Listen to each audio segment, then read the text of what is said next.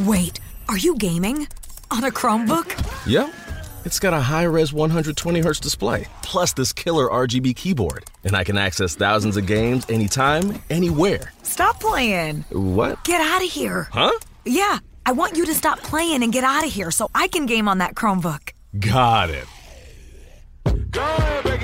Discover the ultimate cloud gaming machine, a new kind of Chromebook.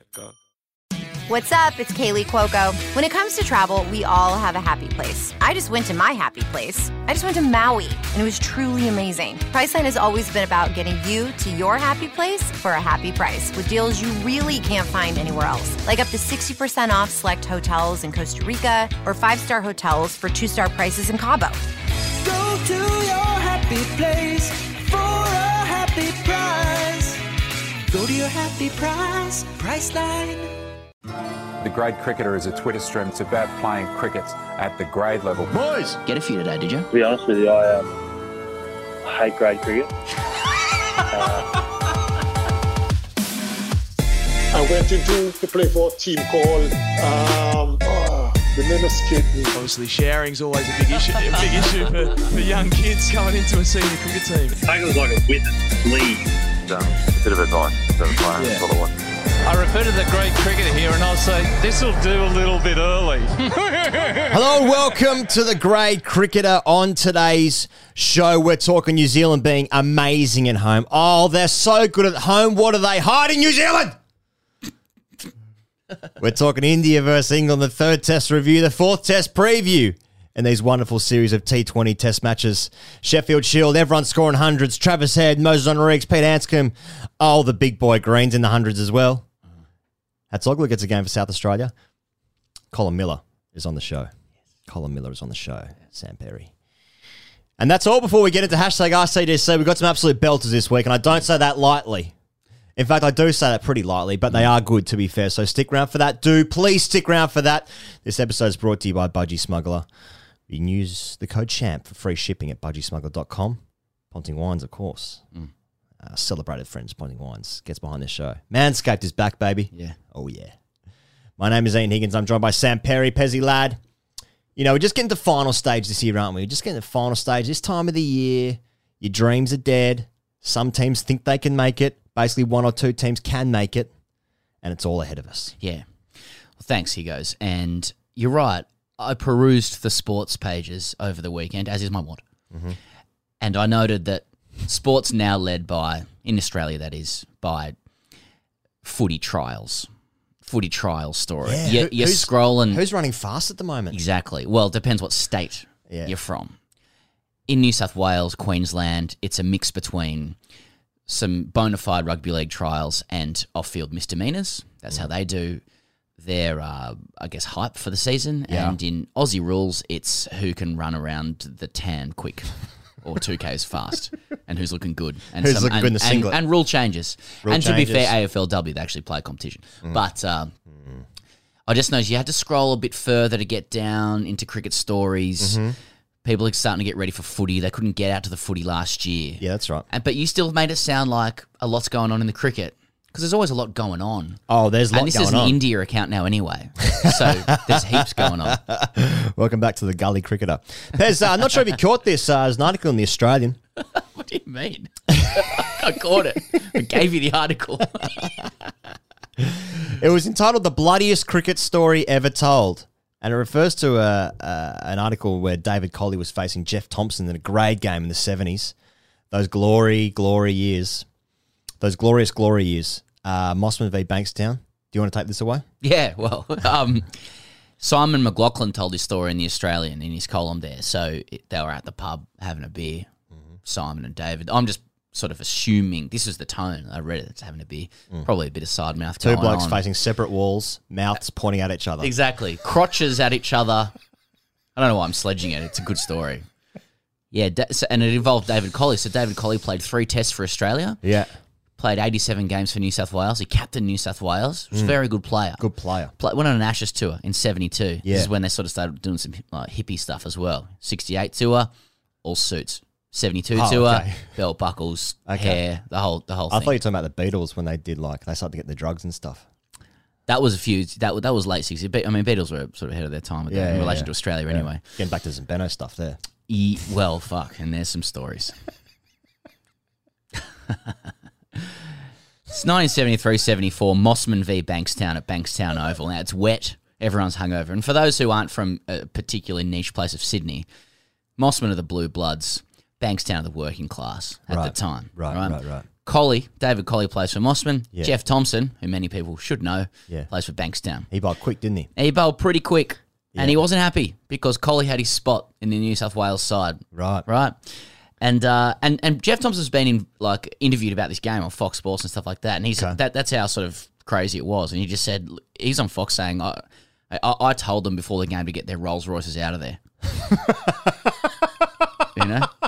Can you imagine someone actually turning up to a grade game in a Rolls Royce? Yeah, exactly. Yeah, Australia's a lot more of a sort of class-based society. I've seen more blokes arrive to a game in a cab. Yeah. Than I have a Rolls Royce. So the Mossman boys are turning up in their Rolls Royces. Thompson's out of the side for David Collie, who's playing in the Rolls Royce team. Right. And Collie's in next. Thompson's bowling to the first bloke, an opener, I guess. Team. And Thompson warns this bloke, according to Thompson, get out of the way. So it's like a man cat. I suppose. He said, it's a warning. Get out of the way. He doesn't get out of the way. Thompson smacks him in the face. Ball smacks him in the face. This bloke loses teeth. Apparently his eye's coming out of his socket. Yeah. There's blood everywhere. There's a pool of blood as he goes off in an ambulance. There's teeth lying in it. Teeth in the wicket. Collie's telling this story to the journo, and he's telling the story to the journo recently. He's up there scratching out an imaginary guard, and he's saying, I'm scratching my guard through a pool of my mate's blood. Anyway, he's out first ball, stumps everywhere. And it's just funny when you think about David Collie. Maybe people don't remember David. I actually played with his son, David Collie, but incidentally. And you think, well, David Collie, I don't really register the name. Still 3 tests for your country. Yeah, and just remind I didn't recognise it. Completely unrelated story. Talking of cliches, a few years ago I was at the SCG members bar, probably wearing chinos. Yeah, you know, and probably. I'm It's a probably uniform. wasn't allowed in. They hand it to you when you walk in. I'm ashamed of that. Which shade of blue would you like to wear today? Precisely. The one that matches my eyes.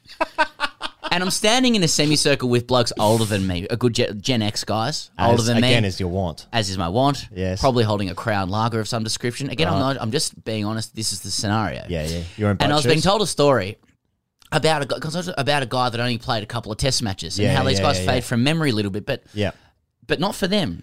And so the story was, and it's very classic, and again, this is just a cultural exchange. I'm not glorifying it. Sure. But apparently what he used to do was his wife would get upset at him quite often, and they would blow a little arguments and stuff like that. He'd come home, a bit older, he's sort of in his 40s, 50s now. Sorry, I've lost you. Are you talking about the guy that you were talking to at the ground? No, so it's just I'm being told someone else. Relayed a story. Oh, okay, sorry, with you. You're right. Okay. Just clarifying.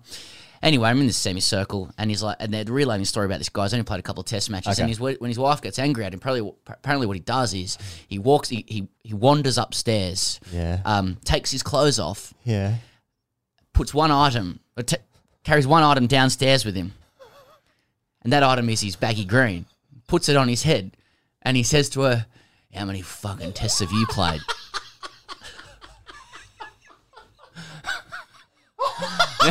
That it may or not be true. It may not be true. The same guy a few minutes later started getting upset that we call it long leg, not fine leg. But they're the kind of conversations you have at the SCG members. Not glorifying it. It's just cultural insights. Don't tell me to do the dishes. How many fucking tests you played? Well, I'm not picking the kids up from school. I did get a FaceTime from somebody on the weekend. You ever see me bat? I slugged it out there for 50 overs in the dirt. How many fucking tests have you played? Clint Eastwood sort of... Get off my porch. Shit. Exactly, but he has a baggy green. Yeah. I love it. The power that must be afforded to you as a baggy green possessor. Yeah. I've never seen one. I've still never seen one. Yeah. Have you seen one? No. I got to see one, man. And we know people who have them. And Warren's got like 6 of them. Sometimes we're privy to stories involving cricketers that aren't for repeating, but I've never known cricketers to talk about how they muck around in their baggy green. Yeah. So it actually retains the true earnest mythology. But I think that's Steve Waugh stuff though. Steve Waugh did that. For most people on that team, I still think about when the team went to Wimbledon to watch Pat Rafter play, and they were wearing the baggy greens. Not Shane Warne. He's in the Oakley. He's in the Oakley baseball cap.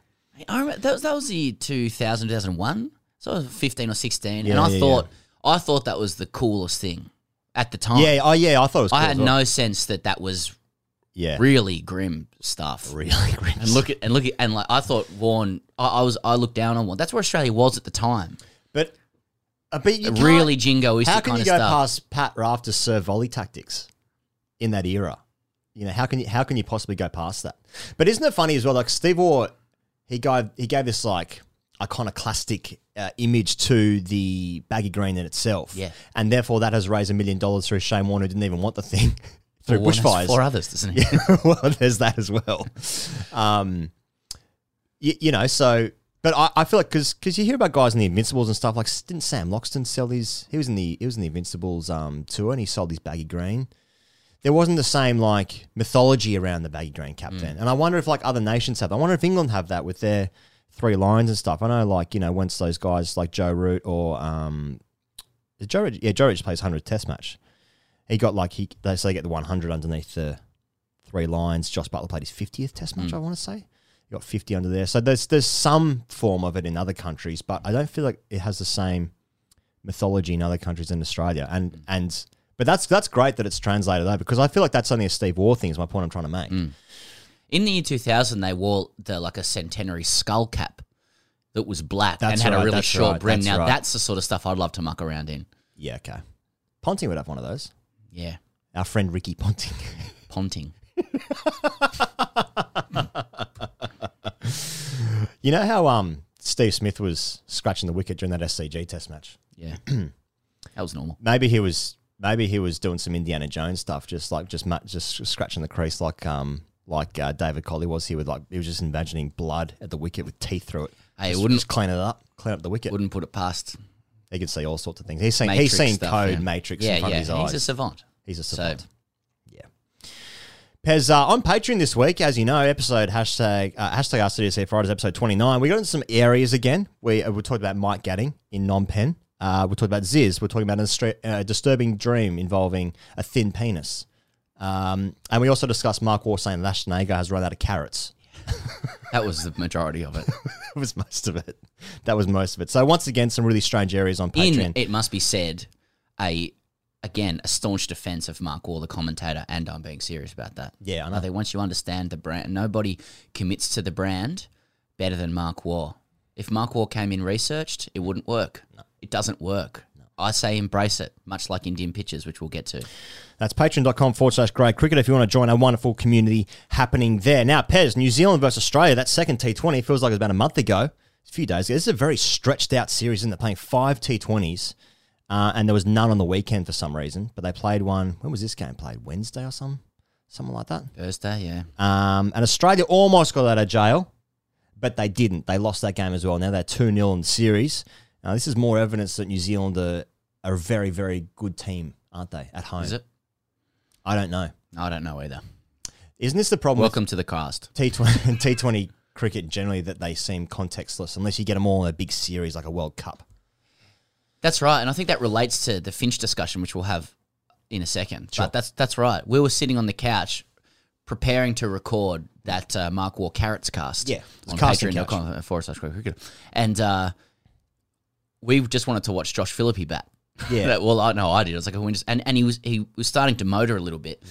And it got to a stage where Australia still needed a fair few. And you, I think, were drinking a cup of tea with one leg crossed over the other. And you said, they'll lose this. Yeah. And you were right. You were completely... I know. God, they actually got quite close. Yeah. It was a little bit like that. And it's difficult to read this series. I only say that because Australia's losing. With New Zealand, have they ever been in a better place globally than right now? Leadership intact. Multiculturalism, in tech, yeah. Multiculturalism in the cabinet, check. Yeah. Cricket, 2 times World Cup finals in the last couple of years. World Test Championship final coming up. Yeah. They've sorted the rugby hooted about, when they had some choking staff. They won a couple. Not great at the moment, but they'll be fine. They'll be fine. Won a couple of World Cups. COVID management. First country to eradicate the virus. Did so for like 100 days. But what do the Kiwis really want? Like, what do they really want? And I think what they really want to do is fucking smash Australia in the cricket. That's what they want at the moment.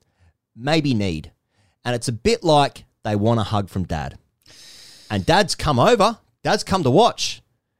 But it's not the best form of Dad, is it? So there's a bit of an excuse there already. But they just want to fucking smash Australia, I feel like. Yeah. That's what they really want. And they're kind of getting it, but kind of not.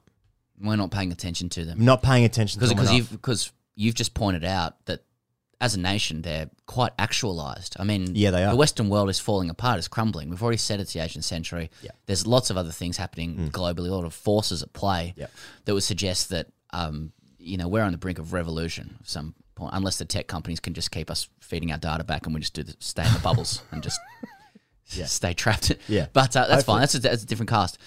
But New Zealand, for the reasons you said, are really doing well. And still, Australia, the big brother, we don't take notice. We don't really. We go, that's cute. And that's our own insecurity, isn't it? I mean, this is a country that in a couple of months' time could be holding the World Test Championship aloft at Lords, a trophy that we believed was ours. Yeah. And we now need we'll win that. And we now need England to win. We now need the country that enjoys others losing more than themselves winning to win against India away. If England had to get to a day 3, I'd feel a little bit confident. Yeah. But a win, that's that different realm. So what does that say? It really just shows that it will take a lot for Australia to pay attention to anybody else. And this is also kind of the point that Simon Doull and who else was saying it? Ashwin? No, Simon Doull and who was it talking about last week? No, I think Ashwin had said Devon Conway was 4 days too late. Yeah, he's 100. Sorry, you're right. Getting picked up in the IPL. And they're saying like there's heaps of New Zealand players who are overlooked, and that's just another great case in point. It's just like New Zealand fucking absolutely smashed India. Yeah, and look how good India are, and it's a bit like. That first game was played on a really big ground with like objectively long boundaries. The biggest 89. New Zealand ground I've ever seen. Yeah, and I still saw a lot of reports and commentary on Twitter of like, oh, you just got to chip those sixes on this postage stamp. It's like, do you use your eyes? But it's the stereotype. It's like, oh, when you play in New Zealand, firstly, rugby nation, they're playing on rugby fields. No, they're not. That's just what you've seen in the past. Yeah. And secondly, so you just chip sixes on postage stamp. That's it. Yeah. So sorry, New Zealand. It's a bit like when you see games at North Sydney Oval and it's like, it's tiny. And then you actually play there yourself and it's like, it's like quite big. It's a normal sized ground for adults. Yeah. Anyway, so well done, New Zealand. You're going to win this series. And I've given up all hope. Now, Stoinis, I want to talk about the Australian side. Stoinis did something good. He scored some runs. Now, he's got a good record in New Zealand, doesn't he? Because he scored that 147, I want to say. Yeah. And that's when he sort of came to fruition to the Australian public conscious mind. Great innings. And won the game for his country. And then since they didn't win that game. I was in the losing side, wasn't it? It was Hazelwood was run out. Yeah, that's right. I was in the losing side. But since then, I feel like Stoinis, he had a really rough World Cup in 2019. It's just sort of petered out a little bit. He's got a great Big Bash record opening and batting. Then comes into the Australian setup and he has to bat in the middle order, which is obviously the hardest place to bat in T20 cricket, it seems like anyway. And I guess his performances, he would say himself, would be a little bit inconsistent for what he has to offer. But like, so I wonder, do you think at all he was in any way close to being like part of a conversation of like, could find something better here? I think he has. I mean, he has been in and out, especially with the ODI side as well. I guess he's been injured as well with that man of bowl. So I think the question is, what's his long-term place? What are they? I mean, I think they do give him a lot of opportunities, which is great, as they should. He's a really good cricketer, but they seem to be.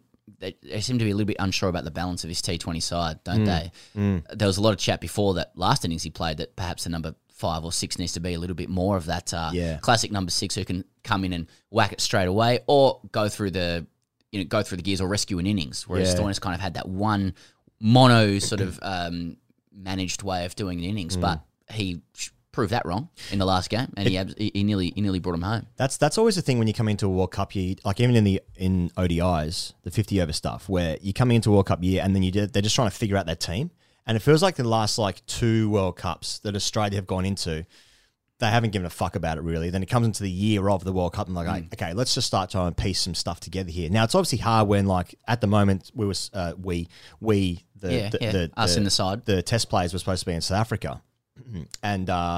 And then they've committed to that. So like, there's probably 4 or 5 guys, 4 of the best players as well, who aren't playing in this team. So it even still feels a little bit like patchy in terms of what are we actually trying to learn from this. Yeah. But one thing that I do like seeing is we watch Philippe bat. And he's a real deal. Yeah, he's the real deal. He's a real deal. And another guy I reckon who's come from like the Gilchrist you know, like I said this a while ago, like, you know, when Warren was bowling, it's like, this is going to prove to be a great generation of leg spinners because he's going to inspire all these young people. And it's like, oh no, you can't do that unless you have enormous hands and you're a freak. Whereas wicketkeeper batsmen are fucking everywhere. And it's all because of Gilchrist, I'm sure. He has changed the game entirely. And he's just another one who's a wicketkeeper who's an amazing stick. Yeah. I felt like Australia was heading into last year's almost T20 World Cup in Australia in a really good position. Yeah. I thought they'd actually built it and they were getting quite serious about winning that. And it feels like probably due to COVID circumstance and the fact that their players aren't there and there's not been a lot of T20I cricket, they're sort of a bit back to square one. There seems to be a little bit of 2019 World Cup feel to it of like, oh, we haven't really paid much attention to this. I've contradicted myself because I've said they were good to go a few months ago and now they're not. It just goes to show the recency bias you have with everything. But it's hard to see how this T20 side comes together. And whether we should give them a break because of the South Africa stuff that happened or whatnot. Langer's not over there. I mean, is it experimental? Is it not? And then I know you're about to introduce this and you've got the Finch question. Well, that's it. That's kind of the big question at the moment. The big talk now about Aaron Finch is that I think he's averaged 15 in his last like 4 series, going back to the IPL, the Big Bash, and some international games before then as well. And George Bailey has said that he's definitely going to be the captain for the World Cup. He's the only selector in New Zealand at the moment. Finch is, it's been suggested anyway, if nothing else, that Finch has really struggled with the bubbles. He's been in bubble for almost a year, I think. Right. In and out of bubbles in one capacity or another. I know there was an article as well written about his wife was getting abused from like problem gamblers, basically, who was saying like, you know, he fucked their multi or some shit. It's fucking the grimmest shit, man. It's fucking grim. But you know, I wonder if it's almost like he needs to be taken out a bit, or because I mean he is inarguably one of the best ever short form players Australia's ever produced. He's the captain, but he ain't scoring any runs. And we watched that game, the second game. It's like, yeah, he's real out of form. Yeah, I'm not sure that we have the frames in Australia to like understand how to approach this, because I think historically there's a couple of basic things that define how you get selected. You know, like incumbency is a big one. Yeah. And obviously form is another one, but they're very related to like historic ways of looking at cricket. You know, like I don't know if that works for Finch or it doesn't. I get the sense that they feel like he'll come good. You know, and it almost kind of concedes that a lot of these games don't matter. They're like, well, BBL, what the fuck's that? Who cares? You know, this guy, he's a big time player. Yeah, or like, he was out of form ahead of the ODI World Cup, then scored a couple of tons there as well. He was fine. You know, and they're sort of with this as well. It's like, well, you know, we don't even have our side here. The game's up for a few months. He's been in the bubble. Give him a few months off. He'll be fine. We back him. Ordinarily, you'd come back and say, just for argument's sake, you'd go, well, he's 34. Yeah.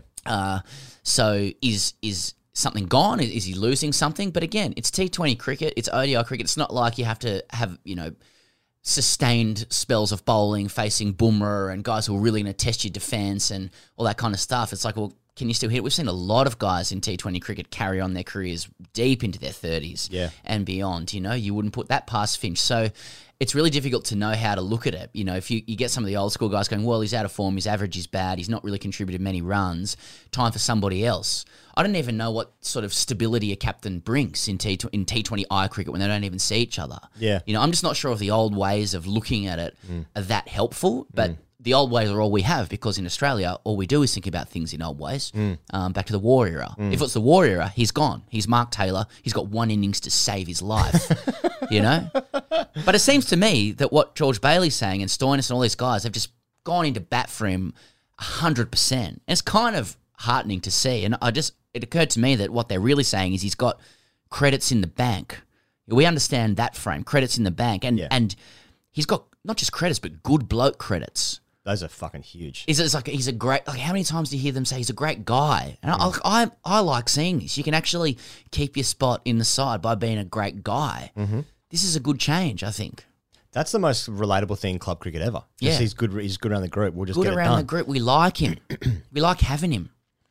I wonder though but you've got 1,000 openers banging the door down. You know, now who had the longest grace period? The War brothers.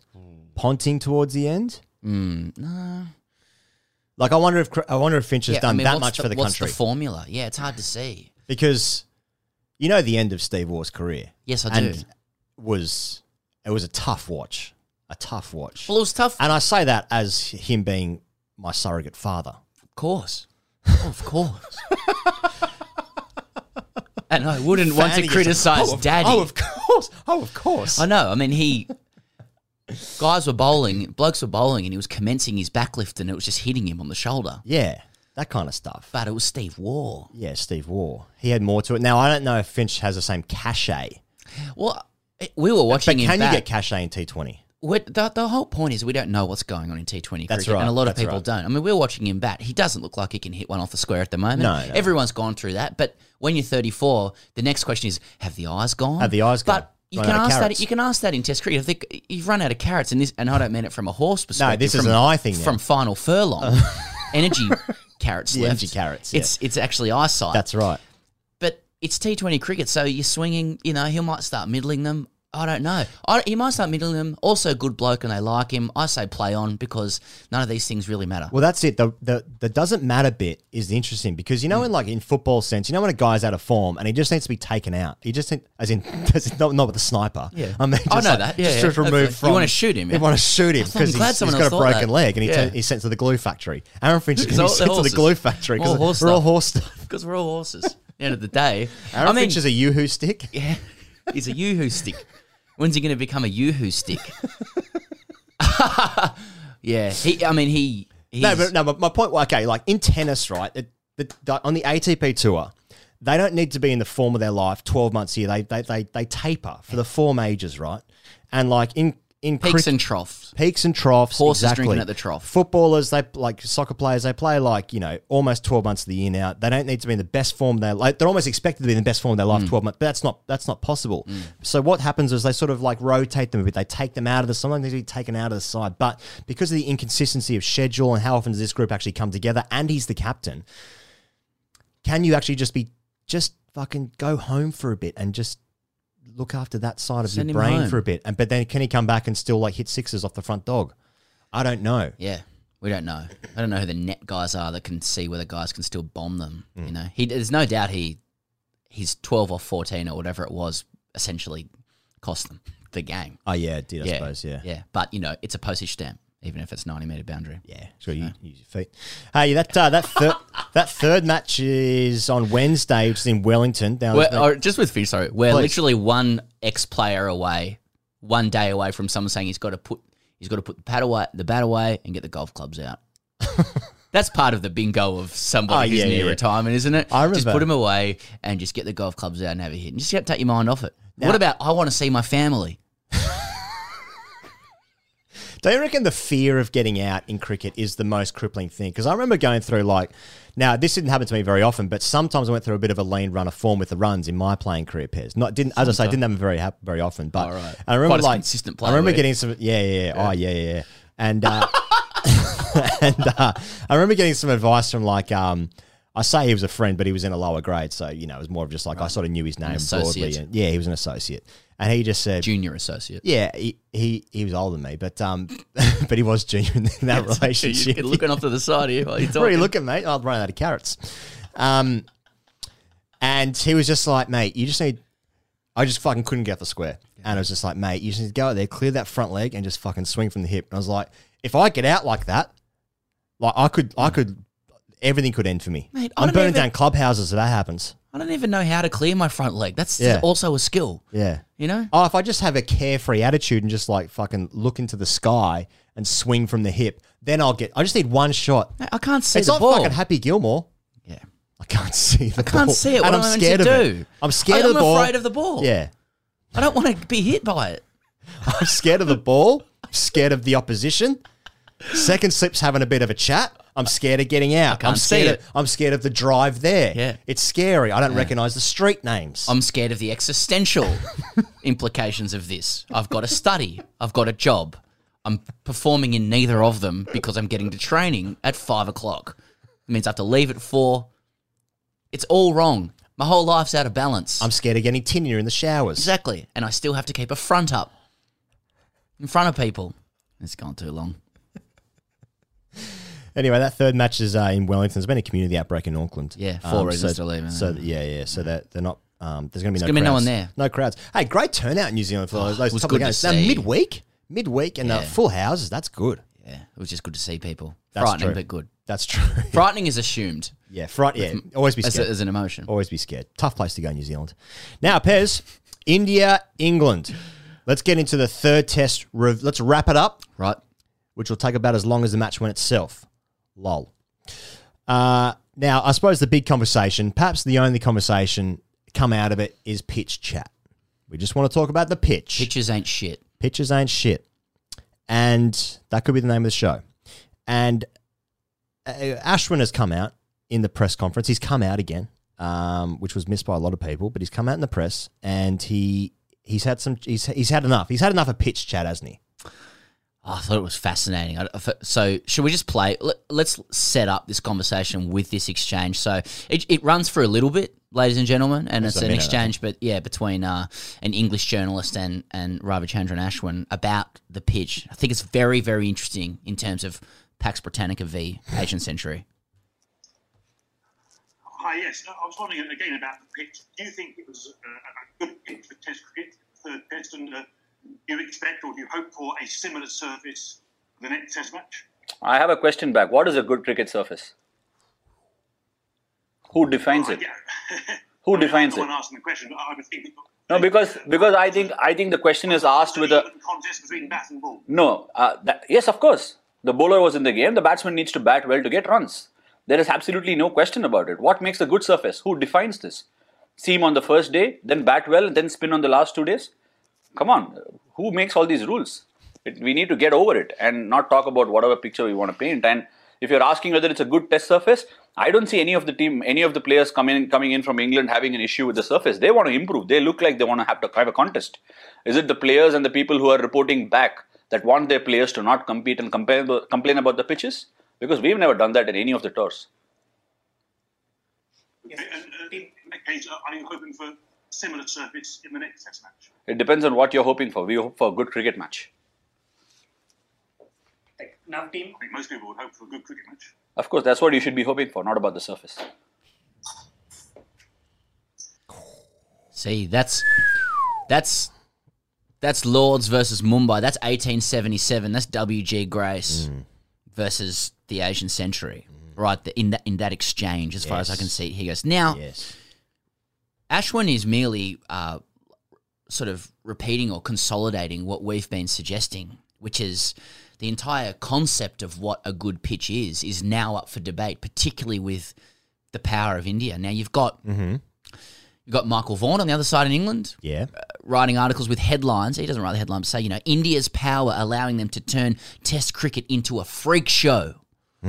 Memes abound from Vaughan and David Lloyd, of tractors going over soil and stuff. Or is this going to be It's a big conversation about what's a good pitch. Who defines what good cricket is these days? Is it turning into a freak show? He goes. Is it turning into TikTok? Or was Herodotus right? The Greek historian talking about the Peloponnesian Wars. Might is right. If India says that's a good pitch, then that's a fucking good pitch. Well, Play on. One thing I did like, Pez, was that Colin came out and said the pitch was very good. Well, was it, Marat? Now, the idea that people get bowled out in England or other parts of the world for 50, 60, 47, whatever. I mean, that does happen. But, that's because of the pitch. That isn't right. That doesn't ring true to me. I mean, you get swung out in England. Yes, it does seem. It's subtle though. I mean, it doesn't start outside leg and then go over third slip's head. It's a subtle thing. You get swung out more, and unless we can control the climate change to such a degree where we can alter the barometric pressure in Manchester at 2:15 on a Wednesday, which we might be able to do. Hopefully, right. Yeah, exactly. The ball's always going to move in the air, right? And there's nothing like manufactured around that. You understand what I mean? It's more like the environment, I suppose, that controls that movement and they manufacture pictures to get that kind of behaviour, though. In terms of what, leaving heaps of grass on it? Yeah. I think to a lesser degree. Now, what is manufactured, though, is these wickets. I think the wickets in India. Now, I have to say that, but that's also okay. What's happening in India is also okay, I think. It's not India's fault that England picked 3 seamers in this third test in Ahmedabad, possibly the worst selection of all time, of course, aside from Will Smith choosing to do Wild Wild West over The Matrix. Of course. I keep saying that. Now, it's not India's fault that England seemingly don't have many good players of spin on this tour. You can't throw your hands up in the air and say, like, this is cheating, which I kind of feel like England just, like, gave up after about an hour and a half in, like, the last 2 test matches. They're like, well, we can't win on this. That's not India's fault. I think at the same time, India almost, like, to counterbalance that, are saying, like, this wicket's actually the best thing I've ever seen. This is actually, neither of those things are true. Yet, I agree with what Mark Butcher said last week. There seems to be this thing where, like, you can't have an honest conversation. It has to be absolutely binary. This pitch is a disgrace. 100%. Or it's, you guys are fucked and, this is the best thing I've ever seen. I think these wickets are going to keep getting rolled out in India for as long as touring teams aren't adapting to what's going to happen. Exactly. I keep going back to England picking Broad, Anderson, Archer. What the fuck were they thinking? That's been completely swept to one side. There's so much talk about the pitch. Stokes is hardly bowled in this series. What's going on there? Joe Root taking 5 for 8. I mean, that's what's Dom Best doing? What's another spinner in the UK doing? Mason Crane's on the tour. Parkinson's, I'm pretty sure he's on that tour as well. So as long as these wickets, Anglo-Western centric 11s keep getting rolled out on these pitches, which we know are going to happen. We know they're going to do this. Then this will just keep happening. These wickets are a lottery. They are a lottery, but they're a lottery when the teams are evenly matched. And India know that they're not evenly matched. And also, India isn't Sri Lanka. The UAE isn't Pakistan. Pakistan isn't the West Indies. So people are saying, like, well, it's spun in Sri Lanka. Yeah, but Sri Lanka and India, it's a different place. I checked. Nathan Lyon made some comments. Yeah, he did. Have you seen this? I did. As soon as it starts spinning, everyone in the world seems to start crying about it. I don't get it. I'm all for it. It was entertaining. England went in with 4 seamers. That'll do me. It is interesting. I do think that that this situation is like should cause people to step back and think, what are the conventions that we hold dear in cricket, the sacred cows that we go, we don't touch that, and this is kind of weird. And I do think that it's worth considering what Ravichandran Ashwin is saying. And the key thing he said in that press conference to me was, who makes all these rules? Mm-hmm. Because I do think there are some unquestioned kind of conventions that are dictating our notion of what is weird and what isn't. And I think Nathan Lyon is kind of backing that up. He's like, why is it weird for a ball to spin in an extreme way, in a way that gets people's goat, nice. but not so much with seam and swing? It's just a question.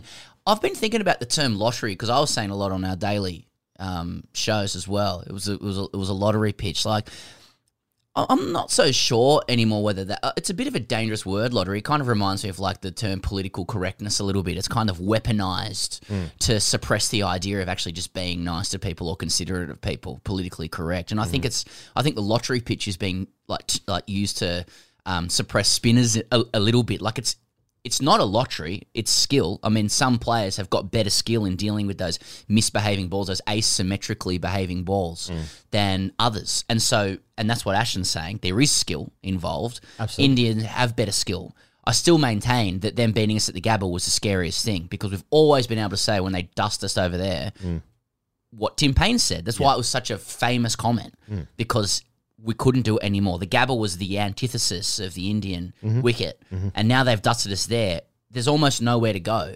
And I agree with the last thing you say. Well, fuck. The last post. It is. New Zealand's our last hope. Yeah. I've always said and that. then they're going to play it. They're going to play at Lords, but that's right. wherever, or the Rose Bowl, or the fucking COVID stuff. And so the last bit, I think you're right about the last bit. It's might is right. Peloponnesian Wars. Herodotus, might is right. Like, some of our AFL athletes now need to become Axar Patel. Yeah, that's right. Mitchell Starc, the next generation of Mitchell Starc is left unorthodox now. It's a time for the spin revolution. We've kind of hypothesized about who you take over there. And I think there's, as in for touring teams, and I feel like Australia are a little bit further ahead than what England are. Now, England have got in the middle of, like, they're playing 85 tests this year. They probably won't work. This will all be forgotten a little bit when they dust. Well, they hope to beat India at home. They've got an Ashes year, etc., etc. So there's that. But But I feel like Australia are a little bit closer because when we went there a few times, a few years ago, Moses played really well. Steve O'Keefe played. I think we've tried a little bit horses for courses still. Now, like, you know, Pez, that I am a huge Ollie Pope guy. I love Ollie Pope. He ain't scoring shit on these wickets. It's a waste of time him playing. He cannot play there. Ben Stokes is one of the best players in the world. He's completely nullified in these conditions, I think. I understand that, like, to reach the pinnacle of the game that is Test cricket, you have to prove yourself that you can compete at that level, and that's fine. So there's probably a very few amount of guys in county cricket or shield cricket who can actually compete at the very top level, but compete at the top level in what conditions? Yeah. I think that's the thing. It's just like, you might think, I suggested as a bit of a dark horse that, like, a guy like Samit Patel in this England squad may actually be much more effective than someone like, I don't know, another name in the England squad, right, who might be playing. Ben Folkes would be considered a much lesser player than Joss Butler, for instance, but he seems to be a much better player of spin. Is there potential of him batting 3? Because Bairstow ain't scoring shit over there either. You know, that, like, you've got guys in your setup who might not score buckets of runs playing at home against Sri Lanka, but there are guys who will do much better, which is hard to bear and take, grin and take, who will succeed in different conditions like in India, which is a completely foreign environment to us. So, like, until people you can't pick the same team. You can't think, Mitchell Stark will hoop it in Mumbai. It's ridiculous. Exactly. Yeah. I think the sooner we get used to that, the better. It'd be really interesting to see the deck that they roll out for the 4th test. Because from what Coley's saying, what Ash was saying, there's definitely a company line to it, which is a little bit grating. Yeah. There's a bit of a company line of, like, don't know what you're talking about. Dada's in the ear, don't worry about that. Yeah, I mean, that's the thing that reveals that there's a power shift going on. Dada's in the ear, don't worry about that. Yeah, okay. Sorry. Big data.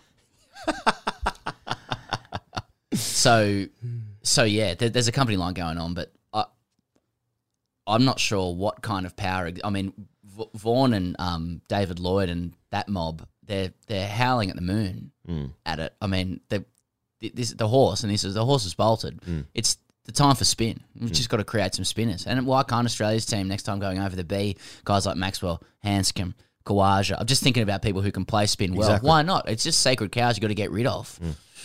Yeah. A lot of animal references. Animal references. Hey, can I say something quickly about the Shield? We're going to go into the Shield, please, because I know it's a long first segment. Just on Hanscom, I managed to watch a little bit of the play yesterday between New South Wales and Victoria. He saved the game for Victoria. Flat wicket, docile wicket. But Nick Benson looked really good as well, like with his round frame glasses and looking really good. Yep. But Hanscom hit 100, first 100 for a couple of years. And 2018, I thought. Yeah, and he looked really good. And I just noted, like, his test career has been like 16 games, 950 runs at 38, 2 tons, 1 in India. Ollie Pope, and he was discarded off the back of that. Ollie Pope, 16 games as well. 16 games. 700 runs at 32. Yeah, 100. 1 ton. Now, a couple of years younger than Hanscom, but we're talking about, Hanscom's probably peak of his career or whatever. I don't know what that says if Australia's batting standards higher. He got rid of too soon or whatnot, or it's time for Ollie Pope to have a spell. I don't know, but Hanscom's another guy you'd love to come back into the mix. Yeah. Mate, I'd be excited for that as well. Just like seeing, like, different players come up and play for Australia and trying to do the job. It just doesn't make any sense to try and pick the same 11. I would try and... when Australia won in 2001 over in India, they went into that... 4, yeah. 2004, yeah, 4. They came into that last test match, 4th test match, they need to win the game, and the groundsman rolled out a green seamer. Yeah. That ain't happened no more. Yeah. That was the last time we've ever seen a green seamer in India. Like, you look at the highlights of, like, 2001 even, and Steve Waugh still got like 7 slips and a gully. Yeah. And it's still like McGrath, Gillespie and Kasparovich just banging in short of a length. That's right. Like, just on 4th stump, off stump, 4th stump. Yeah. Can you nibble an edge? Yeah. And eventually VVS Laxman just starts pressing forward and just whipping that through mid-wicket. And things start to change then. Things start to change. All right, let's get into... do you want to keep going with the Shield, or should we... just Shield quickly. Head 223. Yep. He tuned up for that 223, his first double ton, with a grade 100 the week before, where he said, I just found my rhythm there. And he found his rhythm batting 6. This is a guy who's near enough to the Aussie Test captaincy. The power of the baggy green. Rocking into first grade the week before. I just want to know how it works. The same with Tim Payne opening bowling. It's like... Just maybe he had to look at the deck or something. Is it 6? Yeah, probably 6 today for me, boys. Yeah. Okay. Yeah. No worries, Travis. But must have worked. And maybe the guys who got him out for the 100 just went, well, obviously got him cheap. Yeah. Yeah. So he's hit 223 of 245 balls. And then Cam Green, in reply to that, 165 not. Big man. South Australia almost won the game. Went down to the last ball. Yeah. But WA just held on. Mm-hmm. And then the other one was, you got anything from that game? Hatzaglou played?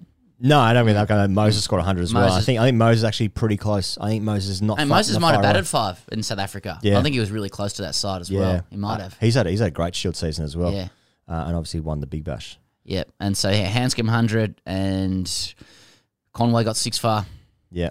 Rolled sleeves up. Guys did things. Guys did things. Guys did things in the Shield. And Australia don't play. Good players performed until post-vaccine. Oh yeah, and just finally as well, people would have seen just after we published last week that there was a piece from Brad McNamara that came out in response to Steve Smith and Marnus Labuschagne's behaviour, and Tim Payne, as it turned out as well. And so Brad's Buzzard's claim, and it was good to see him out there as a journalist, I think, because he's quite a powerful, influential figure in Australian cricket. He presents the cricket to a lot of people, and he said that it was not dissent or bad behaviour, but because they probably cared more, and also that he saw Alan Border do the same once, and he was a good player. Mm-hmm. He went on to say, if you think it's poor behaviour, that you need to get a grip, snowflake, that you're part of the outrage brigade, and that it's a woke reaction, and he's entitled to that view. I'll put it in culture terms. Sure. I know a lot of people would think that way. I just wanted to sort of point out that the notion that just woke idea with this, like if you're defending, like if you're saying that the like civility is quite traditional, like behaving yourself is quite the traditional thing in cricket, right? You say that's the tradition, yeah, right? Yeah. So if you're sort of saying that people should be able to express themselves a bit more, that I would have thought that was a more recent phenomenon, and that was the woke position. You know, I think McNamara is saying that you should be able to express yourself. That's woke, and I don't know how Buzz would feel about that label, but I sort of welcome it. I think players probably shouldn't carry on that much, but he also makes a good point that like if you are the angriest, that means you care the most and you want it more. We've been saying that for a long time. So even in different sides of the argument, you can agree with things. That guy that we played last week who chipped the ball in the air. Now I got that wrong. I said it was the bowler saying fuck. It was the bat of that fielder. Yeah, fielder. Fielder dropped the catch. So no, that's not what happened. So I've got the screen. The fielder took the catch. Ah. And the bat. It's the batter saying. Is it here? Fuck! Yeah. That could have been anything. That was the batter. And so this is what we didn't point out, and this is further to what McNamara is saying, which we're backing up. Mm-hmm. The fact that he's said that will probably earn him some points because it means he cares and it means his standards are higher. That's true. And so that's from club cricket all the way through to Smith, Labuschagne, Payne, etc. Anyway, and we also invited Buzz onto the show to chat it, but no reply as of yet. But we look forward to a reply because it'd be great to chat with him.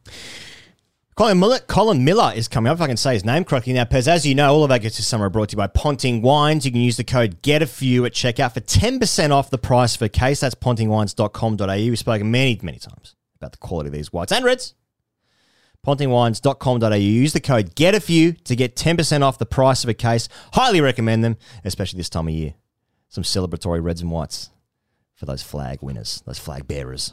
Those eyebrows get up. pontingwines.com.au. NFL Sunday Ticket is now on YouTube and YouTube TV, which means that you can stay close to your team even if you don't live in their town. Like maybe you're a Raven who married a Seahawk who got a job in the land of the Falcons. With NFL Sunday Ticket, you can watch your team's out-of-market Sunday afternoon games no matter where you live, because you shouldn't have to change teams even if you change towns. NFL Sunday Ticket, now on YouTube and YouTube TV. Go to youtube.com/presale to get $50 off. Terms and embargoes apply. Offer ends 9/19. No refund. Subscription auto renews. All right, here goes. We've been chasing this one for a while, for a long time, and it was actually just a speculative text message that I sent out that just got responded to many, many months later, which seems in keeping with the spirit of the man that I'm about to introduce. But first, let me provide some numbers. 18 test matches, 69 wickets at an average of 26 with the ball. Best of 5 for 32 and 10 for 113 there. 3 fifers, 126 first-class matches, 446 wickets, 16 five-wicket hauls, a hell of a lot of cricket overseas as well, and including in Holland, which I'd like to ask about. Talking about Colin Funky Miller, who joins us from Las Vegas on The Grade Cricketer. Funky, welcome. How you doing, guys? Nice to be with you. Nice to have you on too, mate. I don't think there's actually nobody we've spoken to from cricket who tends to all be from the same places that would now be residing in Las Vegas. Yeah. So, I'm sure it's normal for you, but it's a point of interest to us. So can you just quickly run through the Las Vegas circuit before we get into the interview proper? Yeah, well, I got here because I married American. And my wife, Cindy, was living in Vegas. We actually met in London many, many years ago. During an Ashes series, and then we did a long distance thing for about 8 years, and then she was working here. She had a really good job working for MGM, building a casino and a hotel. It was just easier for me to pack up and move over here and let her do her thing. It's simple. You didn't want to do like the the ex-Test cricketer circuit from the great side of the 2000s and just make comments every week on why the current side isn't that good. Yeah, I did it for a few years. I did the talking circuit and the corporate circuit for about 4 or 5 years after I retired. But then I came here and got a real job. Yeah, nice one. Well, Funk, we are called The Grade Cricketer, so let's start there. I mean, you came through the ranks in the 80s, playing 80s grade cricket at Footscray. Ray Bright, Tony Dodemaide, Merv Hughes, who would have been a towering figure there. And I just note you took 3 years to progress from 4s to 1s. So, that's proper grade cricket pedigree there. Can you just take us into, the circuit and the tubs, really? Yeah. So my dad I actually started at Sunshine Heights Cricket Club. So I'm a Sunshine boy, and then my dad coached me under 12s and under 14s, and then in the 16s he went to Footscray to be the junior coach. So I just followed him there. We had 1 year of under 16s. We won the premiership. I was playing 4th grade at the same time as playing the 16s, and then as you said, I went from 4s to 3s to 2s to 1s in, I think, as you say, 3 years, I believe you. I think I was 18 when I made my first grade debut for Footscray. You also played club cricket in the UK as well, and also in Holland, and then you got a Guernsey for the Netherlands as well. So, I mean, first of all, who'd you play for in your club cricket? Was that just a big circuit? And how did New Zealand, how did the Netherlands gig come about? I played 10 years in the UK up in the leagues, Lancashire, and I'd had enough of that. And then we were playing a game in Canberra against the Comets, and this long white-bearded guy approached me after the game and said, "Hey, my name is Heinz. I'm from the Netherlands. I'm the president of a cricket club. Would you like to come and play for us?" They called Rood and Wit, so red and white. And I said, "I got nothing to do this winter, so why not?" It was an awesome time. It was a really short season. It's only like 19 games, and only on a Sunday, not like in England where you're bowling 50 hours in a weekend, playing every Saturday and Sunday up in the league. So it was pretty easy. It was 97, 98, I think, when I first went there, and they paid me really well, which was really good too. Yeah. But it was funny playing over there because obviously marijuana is a big thing over there, and I remember I was notoriously funny. The club coach, and I went to watch our third team play one day, and there were a bunch of just like guys from uni, just like to play a bit of cricket, get together, have a beer on the weekend, and we were chasing 130, and we were like 7 for 25, and I'm looking down the row, and every one of them was had a big joint in their mouth, just looking at sturdy. And I said to these guys, "No wonder you guys can't win a game." I said, "Hey, we're just here to have fun and leave us alone." But the first grade cricket that I was playing in was actually really, really good cricket. Right. Were there many joints going around there during the games as well? No, it was really, those guys actually took it pretty serious. And if you look at Dutch cricket now, you can see that was really the start of it around that era. We played on the old matting in those days, and now most of the grounds they have now are turf wickets, and they're one of the better sort of next level down countries in the world. So that guy at Canberra, Hines down in Canberra, was he scouting people? What was he doing in Canberra? Was he going to every player? Was he just going to Questacon, War Memorial? He's actually a professor. He's a political professor, and he was actually he was doing some sort of a 6-month tenure in Canberra, and obviously loved his cricket. He'd been involved with Road and Vitt for like 35 years, and he just came there to watch a game of cricket, by coincidence, and then saw me play. and then offered me a job. So I was happy to take it. Shit, yeah. Yeah. It's funny, Colin, because as you sort of talk through your career, you often note that for a long time you had to both play and then work at the end of the day, which I think is kind of tough for current cricketers to understand. But you talk about a game against New South Wales where you bowled for an entire day from one end. You open the bowling, and then you come on and bowl, and then you switch to off spin, and then you're fit enough to go take the second new rock and bowl quickish again. And then at the end of that day, you go and work at a bar till midnight. Fucking hell! But you bowled them out on that day, so it's okay. You didn't have to bowl the next day. That was just what life was like. Yeah, I only bowled, I think, 51 overs that day. Okay. So it was just a bit of a heavy day. But, I poured beers at a local pub and I worked security and I used to give drinks away all night. I had fun there. I worked there for about 4 or 5 years while I was in Tassie. Yeah. And to say, my best year in first-class cricket in Australia was about $37,000. Yeah. So you had to have a second job or go overseas in the winter if you weren't playing for your country to make ends meet. To be fair, you could buy 2 houses with that kind of money back in those days. But I wish I had it. Hey, Colin, last week we were talking to Marcus Harris, and he was saying that he was a bit of a late bloomer, despite him being the youngest ever Australian to score a Shield 150 at age 18, and you broke into first grade at the same age. But I understand that you took up off spin after just like having a bit of an ankle injury or something. So, when that happened, and you sort of exploded, right? So, I mean, this all happened quite quickly. So you were genuinely a bit of a late bloomer. Late bloomer as far as, I wasted 13 years bowling medium pace out of 20 years. Should have bowled spin a lot earlier.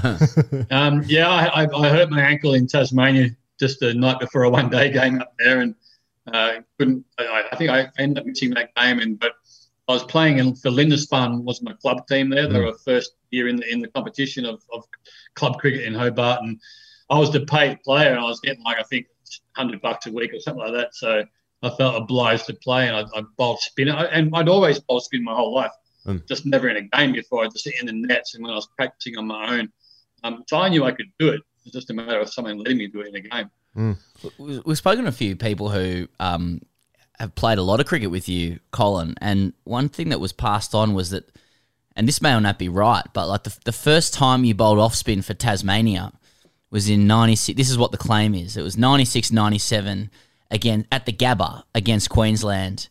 And your first dismissal is you end up taking the wickets of Matthew Hayden and Stuart Law bowling off spin for the first time in first class cricket. You get Haydos out, who admittedly had 230 at the time. He's stumped, and I'm not sure if you picked this up, but he was so surprised that he was out that he actually just took guard again and kept batting, although the umpire had given him out. Is that close to the truth? That's a very true story. I'm not sure he was 230, but I mean, he might have been close to that. Yeah. He scored a lot of, and in the years I played against Haydos, he scored a lot of runs against us. So every team I played for against Queensland, Haydos murdered us all the time. Yeah.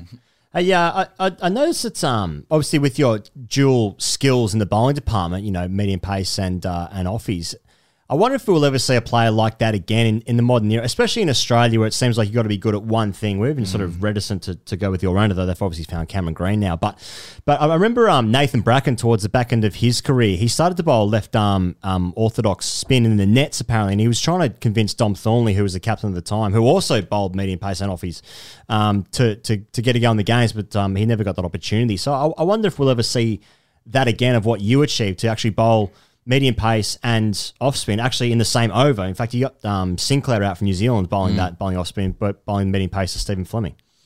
Well, I did see highlights of Tim Payne playing club cricket this week in Hobart, bowling medium pace and spin. So there it is. The Australian captain's doing it now. I think I'm surprised with 2020 cricket that no one's doing it at the moment, or there's not a lot of people doing it, because you got about 4 overs, so why not bowl 2 of each, or 3 of one of the other. The same as it's basically like switch hitting for batters now. They're allowed to do that, so why can't bowlers do it? And spin in the T20 game is really the dominant force most of the time. It's the quicks are getting belted around, so spinners are taking most of the wickets. Colin, you took 67 wickets in a Shield season. You beat Chuck Fleetwood Smith's record, 40 wickets on medium pace, 27 of off spin, and then it's not long before you're in the Test side. Can you just give us the experience of walking into the room of those all-time greats? Just remember that Chuck Fleetwood Smith got his in 5 games. Sort of wickets. Yeah. One thing I used to say when I was talking to people in Australia after I retired was, if you ever get the opportunity to play cricket for Australia, take it. It's pretty good. It's pretty good fun. Every kid in Australia grows up wanting to play cricket for Australia, and the greatest thing I think now is, I used to say every boy in Australia, but the great thing is now that women's cricket has taken off so much. Now every kid in Australia can have that same dream. And it is the best fun you can do. I mean, I'm from a cricketing family. My dad played cricket. My older brother was a fast bowler. My grandfather and my uncles all played cricket. So for me to take that step through grade cricket and just to play first-class cricket was awesome, because no one in my family played first-class cricket at that stage yet.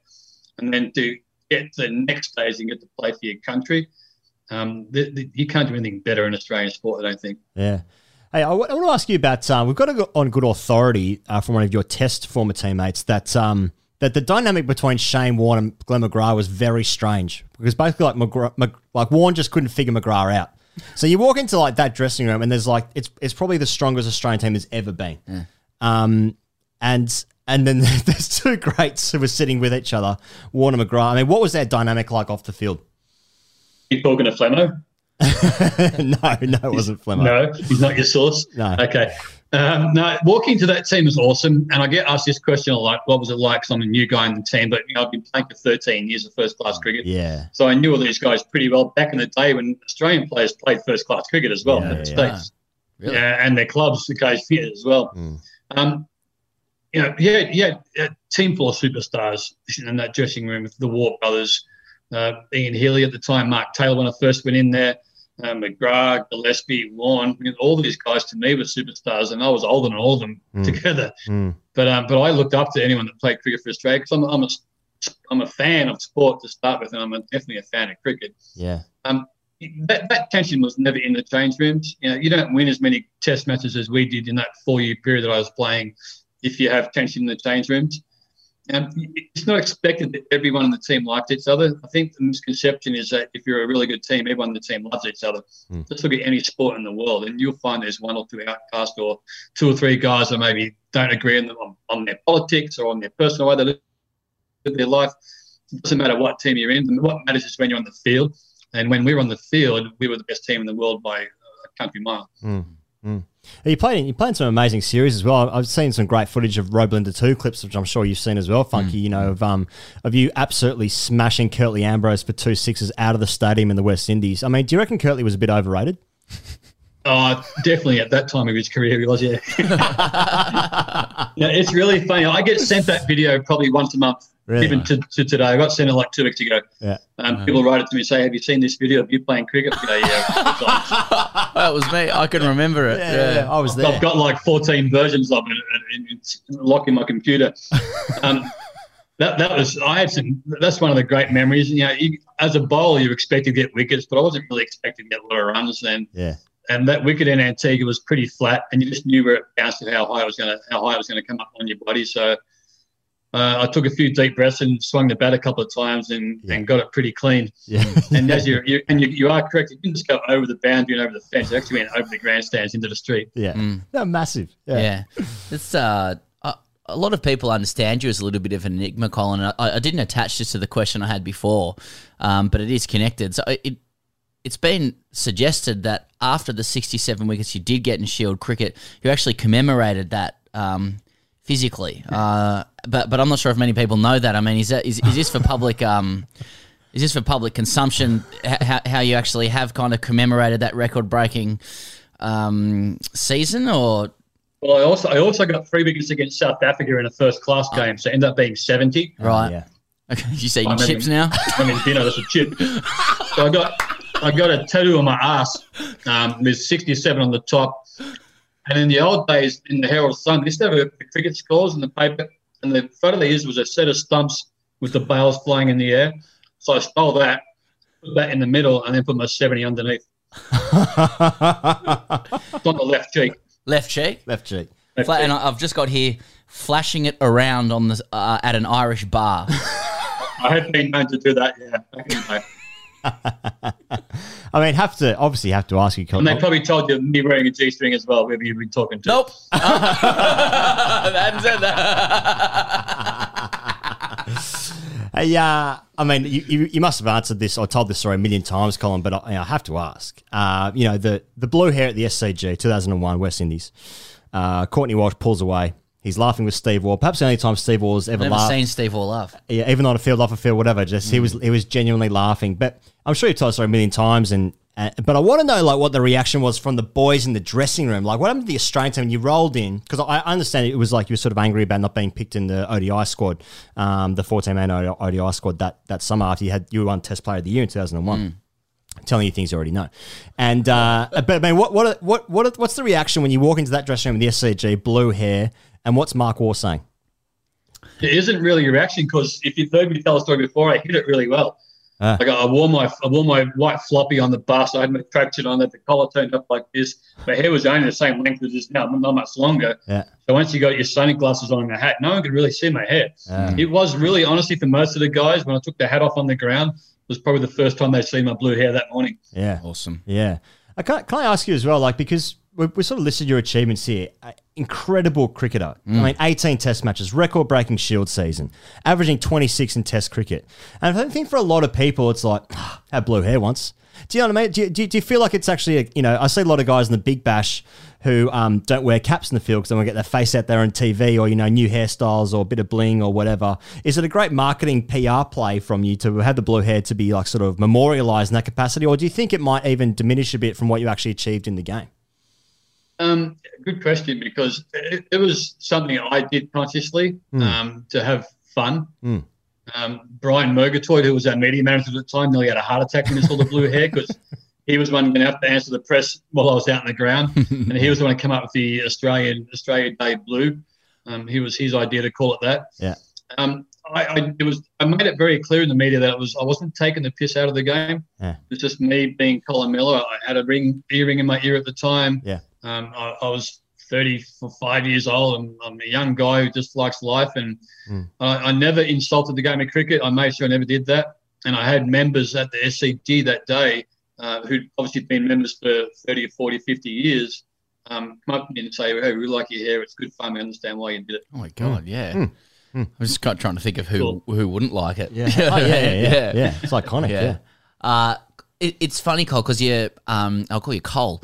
You can call me anything you like. Thanks, man. Test Player of the Year 2001. You're going back to Victoria a little bit earlier than that, and then just reading about it, it just seems there's a really abrupt end to that to the Test career on account of what? Cameron White bowling leggies or something like that. I mean, can you just run us through the closing chapter a little bit as well? Because going back over your career, you had stunning success for Australia and a very, very good side as an outstanding cricketer of multi-disciplines. But you've gone back to Victoria and they've wanted to go with the Bear. I mean, what happened? So at the time, I had a Dutch girlfriend, and she was going to move to Australia, and I was thinking like Amsterdam to Hobart or Amsterdam to Melbourne. And I just thought Hobart would be a bit too small of a city for her. So I thought Melbourne was a better choice. So that was really the reason that I moved back to Victoria for that. Bad decision in the long run because I'm now married to an American girl. So it didn't work out too well. But that's all it was. And Cameron White was the gun. Whitey was the young kid coming through. They needed to fit him in the team somehow. Remember, back in those days, he was really a bowler who could bat a little bit. It ended up flipping 2 or 3 years later to become a batsman who hardly ever bowled. But it was really disappointing. I know in my own mind, if I had stayed in Tasmania, I could have played another 3 or 4 years maybe. I had tenure there, and I was still doing pretty well down there. But when you're told you've got to retire, there's two people that you either retire on your own decision, or you get told you're going to retire. I was told I was going to retire. Right. But at the same time, I was a gym junkie. I loved going to the gym. And it wasn't for 6 months after I stopped playing cricket. I went to the gym every morning at 6 a.m. Did what I did for the last 15 years. And then about one morning, I was bench pressing there, doing like pressing 240 pounds. And I thought, what the hell am I doing in the gym? I've been retired for 6 months. And I realised that I didn't enjoy playing club cricket anymore back before I was told I was going to retire. I didn't want to play first-class cricket. I just wanted to play for Australia. And you can't think like that. So mentally, I realised 6 months later that back then I was done. Physically, I could have played another 3 or 4 years, but mentally, I know now that when they let me go, that it was probably the right time to do that. Obviously, living in Vegas now, I understand that America is actually the third biggest market for cricket in the world. So, I mean, any danger of Funky rolling down to the Las Vegas strip nets and rolling out a couple of offies? No. When I first arrived here, so I've been here for almost 13 and a half years now. Okay. And my wife and I lived in a town in a suburb called Summerlin, and I was at the house one day. She was at work just before I could start working, and there was a knock on the door, and I didn't know whether to answer the door or not. So I'd been living there for like 3 weeks, and I didn't answer it. And there's 4 Indian guys were at the door, and they walked away. And I found out later that they were from the local cricket association in Las Vegas. They found out somehow where I lived in Las Vegas, and they were coming to try to get me to play cricket for them. And then a few years later, which never eventuated because we only had 4 teams here from what I understand, and now I think all 4 teams are now disbanded. And then I got offered a position to coach the American men's team, and that's probably 7 or 8 years ago now. But it was in a period of time when US cricket was in disarray. There was accusations of corruption going on and all sorts of other stuff. So, right. I mean, as I say, I work for a living. So to give up work to go and work for an association, there was no guarantee I'd ever get paid, wasn't going to be a good decision. So that was my last sort of foray into any sort of cricket. Now I just read the Australian papers in the morning and look at cricket info and see what's happening in the world. How when you look back on your career now, I mean, how do you kind of appreciate how finite and precious the career is? Because I know you got picked in the ODI squad. Was it going to Kenya? And Yes. and you tore your calf, and then that was kind of the only chance that you would have had, as it turned out. I mean, that's such a one window. I mean, it's not just you. We see this with all the guys all the time. Guys like Callum Ferguson or Doolan or whatever. Guys who just get one chance, or Aaron Finch opening the batting in Test matches has to play against Bumrah without Smith and Warner. Just like all these examples over the history. Do you sort of appreciate it now, or did you think at the time just like, oh, this is my one and only chance of getting a crack at this? I knew at the time it was my one and only chance, and I don't know for a fact, but I'm 99% sure it was Steve Waugh that got me on in that team. He knew how keen I was to play one-day cricket, and I think they thought the tour in Kenya would be a good opportunity to give me that opportunity. And then it was just we were playing, just running around the basketball court in Victoria pre-season training, and I just tweaked my calf, and it didn't feel that bad at the time, but it took about 8 weeks to heal. It just didn't come good, so that's why I missed that tour. I was almost on the plane. I was literally probably, if I had gotten the plane and had maybe 2 more days treatment in Kenya, I would have been able to play the first game. But we couldn't guarantee that, so that's why I missed that. The Cricket Australia, the girl that worked in the office, looked after the team, offered me my shirt about 2 weeks later, but I just couldn't take it. Yeah. Oh, man. I never got it. Yeah. Speaking of tours, I mean, a happier memory would have been your first Test wicket in Rawalpindi against Pakistan, and it was the wicket of Salim Malik. Can you just surprise?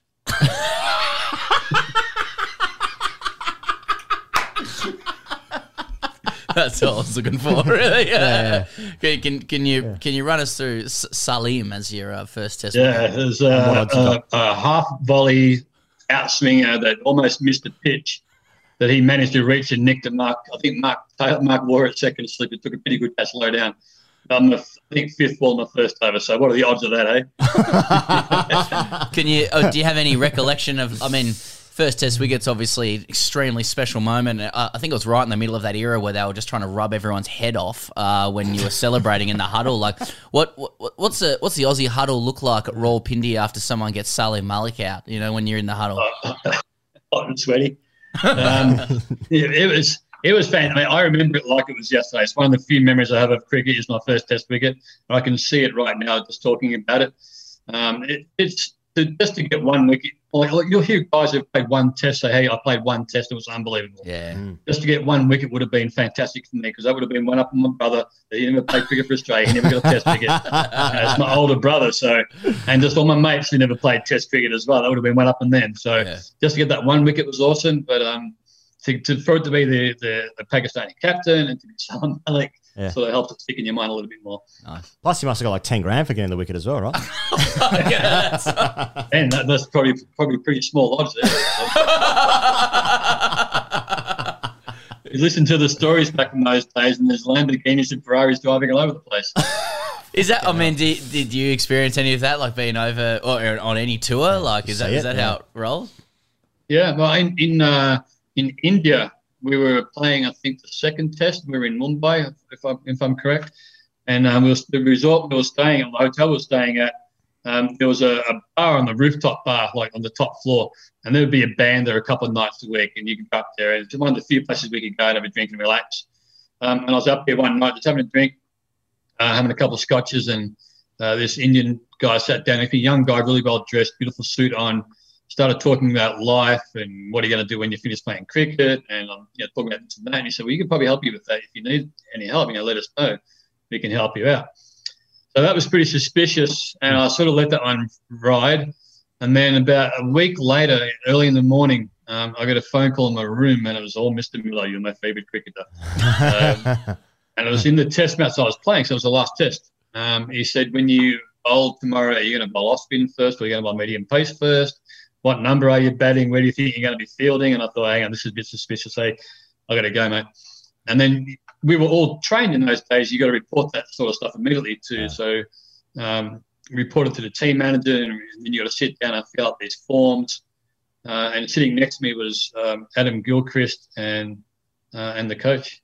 So we'd all been approached the same morning by probably the same guy trying to get information from the team. Yeah. Crazy. And India won with 2 wickets of spare. I'm just saying. Hey, if I knew it was going to be my last test, I might be around. Yeah, and then you moved to Vegas. That's interesting. Yes. Very generous. We'll let you get back to Vegas, Colin. Thanks so much for joining us, mate. I'll catch up with you soon. Hey, pleasure, guys. It's Wednesday night here. I'm going to have a Johnny Walker now. Nice. If it weren't for our dearest and closest personal friends at Budgie Smuggler, who have supported this show for a number of years now and continue to do so, with vigour and with hope in their heart. Yes. As people think Budgie Smugglers, they think swimwear, they think dick stickers, they think stuff to cover your junk. On the sporting field, in the ocean, in the bedroom. I don't know. Oh. I haven't included that before, but I just thought I might. But there's more than that. There's paraphernalia coming out their ears. You can do jumpers, T-shirts, bucket hats, face masks. Everything's there. We've spoken many times about custom masks. We've spoken about custom designs on all of their paraphernalia, budgies, face masks, etc. It's all there, and you can all get it at budgiesmuggler.com.au. And and just he goes, just quickly, I went for a swim over the weekend. Lovely. Yeah. You had a few laps, did you? I get a little swim in, did you? And I noticed that I was in the fast lane, and I'm not a fast swimmer. And in fact, you're a very good swimmer. We haven't even talked about this. You got a background in swimming. Yeah. Kept it to yourself, yeah. Yeah, I kept that real close to me chest. You did, no. Yeah. You're a very good swimmer as a I swam, as a junior. How hard'd you go? Did some stuff. Bit of national stuff. And then, well, actually, cricket got in the way because cricket was my love. Yeah, so but you swam in the nationals as a junior. Yeah. And you gave it up to play highest level. You gave it up to play grade cricket. That's right. Well, I stopped when I was 13 or 14, one of the two. More talent as a swimmer or a cricketer? Swim. I had better genetics for a swimmer at that age because I always had like broad shoulders, so there's just an advantage there. Yep. But cricket was always my love. I was also probably a better soccer player than I was a cricket player. Really? But again, it was just the optics. I reckon if Premier League, for instance, was like as big as what it is now, like as accessible in Australia now as what it is, then you mean just raw talent? Yeah, probably, yeah. But cricket was always like it was all wrapped up in fucking family stuff, dad stuff. Like dad never popped on the NSL. Yes. He was always watching Alan Border. Yeah. I also came like when Ian Thorpe. How old was Ian Thorpe at the Olympics, the Sydney Olympics? 16, 15? No, it was old because he was world champion at 15. That's that famous thing. I think that was 98. So I stopped when I was 13 or 14, and I wasn't that close to world champion, so I was a bit like, well, what's the point here? Because Thorpe. Thorpe's dad played Shield cricket. That's right. For WA. Yeah, he did, yeah. So, yeah, I probably had, Yeah. Best swimmer. Just the probably. black line, eh? Mate, brutal sport.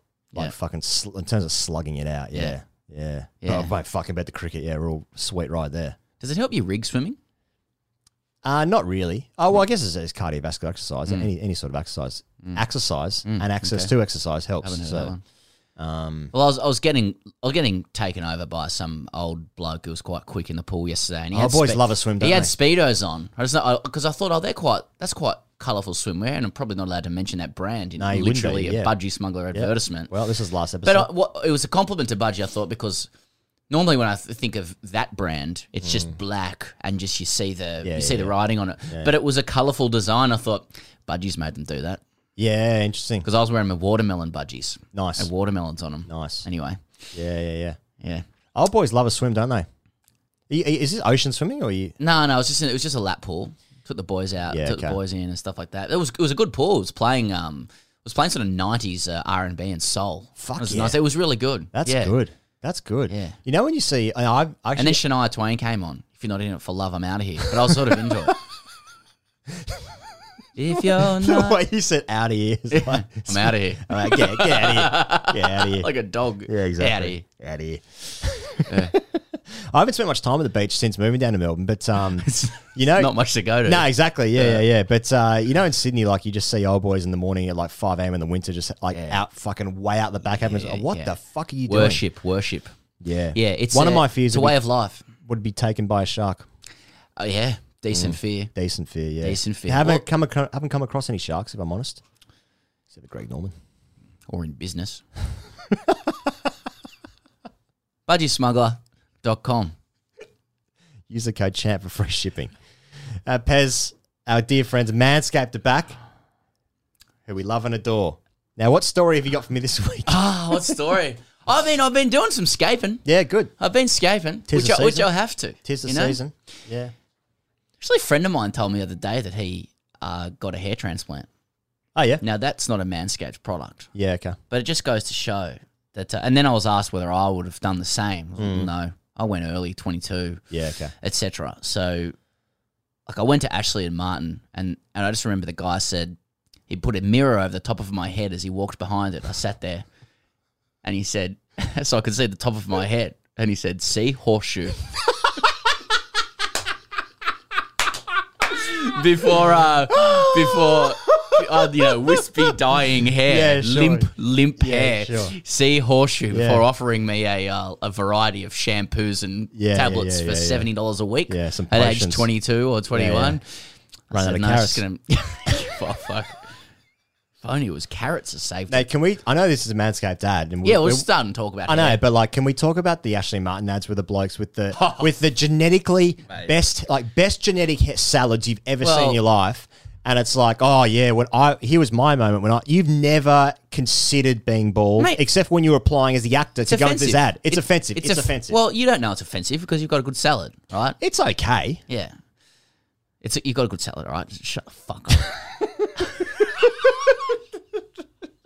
I had some good years. Yeah. 16 or 20. See? Horseshoe. Yeah. And it was male patterned balding. But, Right, okay. Yeah, those guys in the Ashley and Martin ads, They can get in the bin. they don't just have middling hair. No. They have outstanding Outstanding hair. outstanding genetically gifted salads. Yeah. They're what do you call that? I should know. The widow's peak. Oh, yeah. Or whatever. Mate, that hairline goes down to the chest. Yeah. Basically, they have to shave that. So yeah, I find that quite offensive. And so it's all about like hair maintenance, care. And in this day and age, now we've spoken in the past, Pez, about like if you haven't got this product, if you haven't got Manscaped yet, you're doing yourself a disservice. It's changed my life, you know. I mean, as a bald guy, look, I accepted it and got out of there. I was like, it's gone. I'm going to do it. I don't want to look in the mirror every day worrying about my hair. It's like, it's gone. It's with baldness, because it's male pattern balding, it sort of felt like fate. I was like, well, this is what the gods had in, for me. Yeah. It's what Held Dada that joy. wanted. Exactly. It's what Big Dada and Sarah Ganguly wanted. Also, maybe I shampooed and conditioned it too much or something because it's not on either side of my family. I don't know. Anyway, this is a separate issue. So, but I do grow hair on my face. Right. You know, the brows get a bit, and I can be quite hairy in other spots. Yep. And Manscaped has given me the opportunity to sculpt my hair that doesn't exist on my head. and through a range of products. Would you say it's giving you your confidence back? No, in no way. In fact, the other night, I went to a dinner for another gig that I do, and it was full of like really fabulous people, people in comms and PR and stuff. Yeah. And a friend of mine was there, and I thought I'd stitch her up because she was talking about a guy over in the corner, and she was pointing him out, and I could see that she was pointing to a bald guy. And I said, "Oh, which guy over there?" And she goes, "The bald guy." I said, "Oh, okay, is that his defining physical characteristic?" Because when you're bald, that's what you become. Yeah, it doesn't matter. You know what you are, Yeah. like what you could have. Like you could have massive, like I'd say, take your rig at its best. If you were bald, you'd be the bald guy. Bald guy. Yeah, it doesn't matter. It wouldn't be like the guy with the good rig. Anyway, Manscaped. You can get the Lawnmower 3.0, and you can basically shave your pubes, and it doesn't hurt. Your balls, basically it. That's basically your balls, your pubes. You've got all these other products that make them smell good. It's quite fun to do.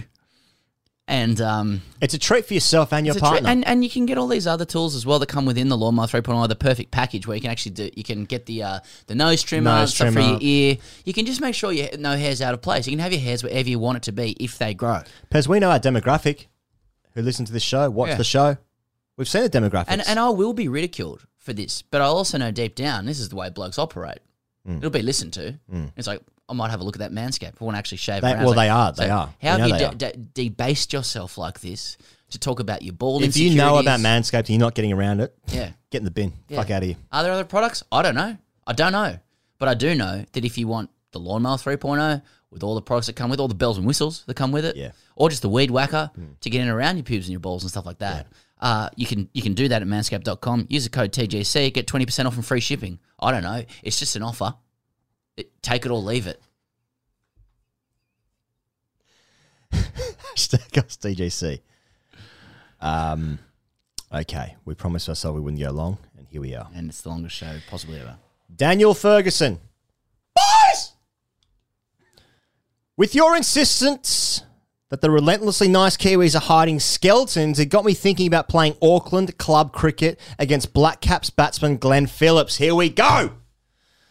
At only 14 years old and comfortably the best player on the park, Phillips had us chasing leather to all parts, completely ignoring our sledges about why he had all his best scores written on the back of his bat. Wow. Our opening quick, who was objectively a shit bloke, studying to be an early childhood teacher, of course, came in off his normal run, sped through his action and promptly man-catted Phillips while vigorously appealing. As the umpire sheepishly raised the finger, our quick started laughing and gesturing at the 14-year-old Phillips gleefully. Grim. Melting down at the injustice, Glenn then proceeded to run full clip from the field, flinging kit off once he'd passed the boundary. He continued his run past his teammates on the boundary and off into the distance with his mum running after him. In the huddle, our captain insisted he would have called him back had he not legged it off the ground so quickly before he could withdraw the appeal. I do not believe him. Is this even really a skeleton? Am I just looking for TGC's absolution as a complicit third party? Should he have just stayed in his crease? Question mark. Thank you, Daniel. Thanks, Daniel. A little insight there. Look, it helps paint skeleton it helps paint the picture of New Zealand cricket. Now, look, this could also be unfair because we've just read basically an unverified story about I've seen all I need to see. Anybody could write in about a professional player's behaviour as a child, and we haven't double checked it. No. You could just make anything up if you've got an enemy. Or Please whatever. And if do it's write funny in. and creative, we'll read it. So I suppose it should come with a caveat that we haven't checked it. Yeah, you suppose it may not be it should. true. Well, it could just be, kid's got a creative mind. Maybe make mum and daddy a lot of money someday. Yeah. But we all know that, I don't know what to say. I mean, he's run off. His mum's after him. It's all pretty good. All pretty much fits the bill of stuff going on in New Zealand cricket. Now, what I like about it is when he ran off the field and started to strip his pads off and just throw kit everywhere. I noticed that Aaron Finch, during his exit from the game, the second game, that he kept his pads on. And I saw images in like the 12th over. He'd been out for about 5 or 6 overs at this point, and he still had his pads on. And then I saw a photo of him shaking hands with Cam Williamson after the game. Don't say pads are on. Oh, he's kept the pads on. Wow. That's an angry man. That's That's sad. Oh, it's not sad. It's close to Australia. It's not too sad. Australia, yeah, but he's gone to a place where it's like, pads on, pads off, doesn't matter. Doesn't matter. Doesn't do anything anyway. I know, he needs to be taken out, man. Yeah. At least he's not throwing him in the bin like a former Australian coach did to a batsman with his bat. Or I've heard I won't say his name, but I've heard other stories about guys flushing his pads down the toilet. Yeah. I saw that one, didn't I? I think I've said that before. Former test bat gets out, leaving the ball, bowled, goes and has a shower, comes back, his bat's in the bin. Coach is standing by the bin, says, if you're not going to use it. Sure, I've said that. That's really good. We talked to Bevan? We talked to Michael Bevan, and he was saying like he used to shower and he used to get out and he used to be so angry at himself, he used to shower in his full kit. I don't think he volunteered that, but yeah. No, he did. Yeah, he did. Fuck, I hope he did now. I sometimes think about the sound of the shower water hitting your helmet into your ears. It'd be quite loud. Tinny, yeah. Nick Elliott writes in. What does he say? Boys! Fuck, that was aggressive. I was listening to your last podcast about how England's spinners are too symmetrical for their own good, and it got me thinking, what can we, and by we, I mean every nation that isn't India, do to combat the Asian century? Ashwin has been playing Test cricket for 10 years, and still nobody of a Western persuasion has any fucking idea what he's really doing. Meanwhile, England and Australia are happy with copy and paste textbook spinners, most of whom look like the kind of blokes who ask for a top of lemonade in their lager to take the edge off. Warne is excluded because he's a once-in-a-millennium case, but even successful bowlers Nathan Lyon and Graham Swan did do with inherently understandable processes. When I watch their highlights, I can see exactly what's happening. But if someone were to send me a link to a montage of Ashwin's best wickets, I wouldn't last 2 minutes before I shut down my laptop and switched off the electricity to the whole house in a state of confusion. During the English summer, Sky Sports asked parents to send videos of their kids practicing in the nets so the regular commentators could give technical feedback live on air. It made for wholesome viewing. Even Shane Warne and Stuart Broad got involved. But how the fuck is a little 8-year-old from the home counties repeatedly tickling plastic stumps placed 10 yards away with looping full tosses going to survive once the Asian century is in full swing? Even if that kid goes on to average 32 for Essex and gets called up for a test in Chennai in 2034, his existence will be rendered instantly meaningless when a descendant of MS Dhoni carts him for 24 runs in an over before lunch on day one. It's clear by now that exposure to Western constrictions at a young age reduces the chances of bowling like Ashwin, Murali, etc. to absolute zero. So instead of Michael Atherton offering false encouragement with platitudes such as keep that leading arm high and accelerate through the crease, shouldn't we be encouraging young spinners to smash their own fingers with hammers in hope that their bones might heal in such a manner that allows them to bowl a delivery that looks vaguely illegal?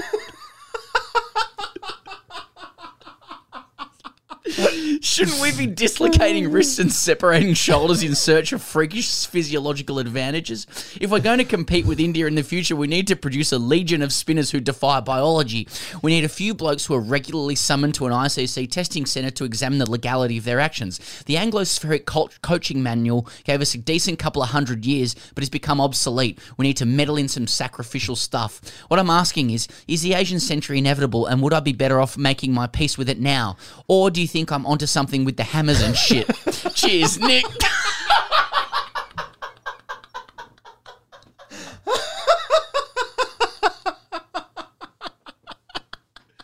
That last sentence is fucking perfect. Do you think I'm onto something with the hammers and shit? Cheers, Nick. I love the idea of watching a YouTube compilation of Ashwin's best wickets set to some fucking weird EDM. And him being so confused, he'd be like, just fucking ripping sockets out the wall. Yeah. That's great. But yeah, he needs to come to peace with it. Absolutely. He needs to come to peace with it. The Asian century is here. And I also completely agree that we can't keep finding these guys who are like made in test tubes and just follow biology as we understand it. Charles Darwin's dead, bitch. Yeah. And we're going to find some new shit. So is Bradman's Art of Cricket. Instead, I want to be really clear about this as well. Like, be really clear with it. Well, there might be a suggestion if you want to read it a certain way that, like, that the Anglosphere needs to become weird or dysmorphed or something like the Asian century, which could be read the wrong way. no one has a right to think that they're not weird in cricket. I mean, following cricket The game- is fucking weird. Yeah. You know, it's our problem that we think the way Ashwin bowls is weird, or that the way the ball moves over there is weird. That's a result of our own conventions and our own conditioning. So I'm not saying that you got to get a hammer out and smash kids' fingers. Like, I'm not going to do that to my own sons. I'm not going to smash their fingers with hammers. Okay, but there's going to be a broader scope of how you teach them to bowl a ball, to deliver it, you know, because getting through the crease and getting that leading arm high, they ain't doing shit in India, and we're playing there for the next 300 years. Yeah. Okay, so there's got to be different ways of doing it, different ways of skinning that cat. Yeah. Yeah. So he's onto something with the hammers and shit as a concept. I like the idea that, like, didn't Murali have a defect in his elbow where he couldn't actually fully yeah, I'm not sure. extend it? That's right. Right. That's right. I don't know what the specifics were. And you see, like, Bumrah has got a wanger arm when he releases it. You see on Yeah. the side-on angle Yeah. with the front foot line that he like hyperextends his forearm. Yeah. So like that's the kind of genetic manipulation that I'm looking to do. Well, or we need to reconstruct what our notion of, like, because we talk about worldies at the SCG sitting next to Stark, Cummins, Hazelwood, or whatever. Go, oh, they're Eating too carrots. big. They're too big. It's monstars. It's too big. But maybe it's more like we need to reprogram our brains as to what it means to be like a genetically predisposed to succeed in cricket. It's more of that sort of stuff. It's more of the Bumrah stuff or the Murali stuff or whatever. Not just having big shoulders. Yeah. You know, not just being you know, massive. Yeah. Or big. I don't know. Though that does help. Oh, it always helps, but that just helps more sort of socially. That's what I mean, socially. That sort of stuff. Yeah. So. Yeah, I think there's plenty in it. I think that's the way it's got to go. I think playing weird is good. Weird is good. Okay, weird is good. All right, let's just do one more, Pez. Okay. Hashtag RCDC from Pat. Dear Queen Elizabeth III and Ryan Higgs. Boys! Writing in today to confirm if something isn't quite right or if by early discovery I can prevent future illness. Is it a normal human cricketing trait for a man or woman to refuse to hold anything remotely spherical without tossing said object in the air and practicing a leg spinning variation? I caught myself practicing my wrong'un as I elegantly spun my dinner buzzer. Eat a bit of food, do you, mate? Walking towards the pub's bistro. Whilst I ended up dropping the buzzer, the fizz out of the hand was slightly more arousing than it should have been. Grabbing an apple out of the fruit bowl is always an easy one. Throwing it poetically up in the air, just like you envisage every magical leg break that you've never bowled. I know, right? Just normal human stuff. Now is where shit gets weird. As you boys have been riding the cricket dream train in recent months, this illness that I have has crept into my sleep and has become a certain nightmare. The dream always takes place at my mate's wedding, where I, for some reason, have been selected to be the ring bearer. I'm guessing most wedding rings are usually placed in a square box. However, in this dream, my mate, who has never played cricket in his life, happens to have chosen a Swing King KFC cricket ball to securely place this ring. Once again, just normal shit. As I'm walking down the aisle, I feel this urge to toss one up above the eye line, tempt the wife out of her crease with that dangerous fourth stump line, and watch her and her veil run past one. Why is she going to the ball? This habit I have unknowingly fizzing one has taken over. And before you know it, I'm pivoting over that front dog, ensuring maximum grip, turn, and bounce, and letting the ring fly through the air. Mid-flight, I turn to see my under-16s coach in the crowd look on with disgust, saying, "Don't try that shit, mate. Just bowl your best ball." As I watch on, the ball travels out of the aisle and into the crowd, aka the side net of weddings.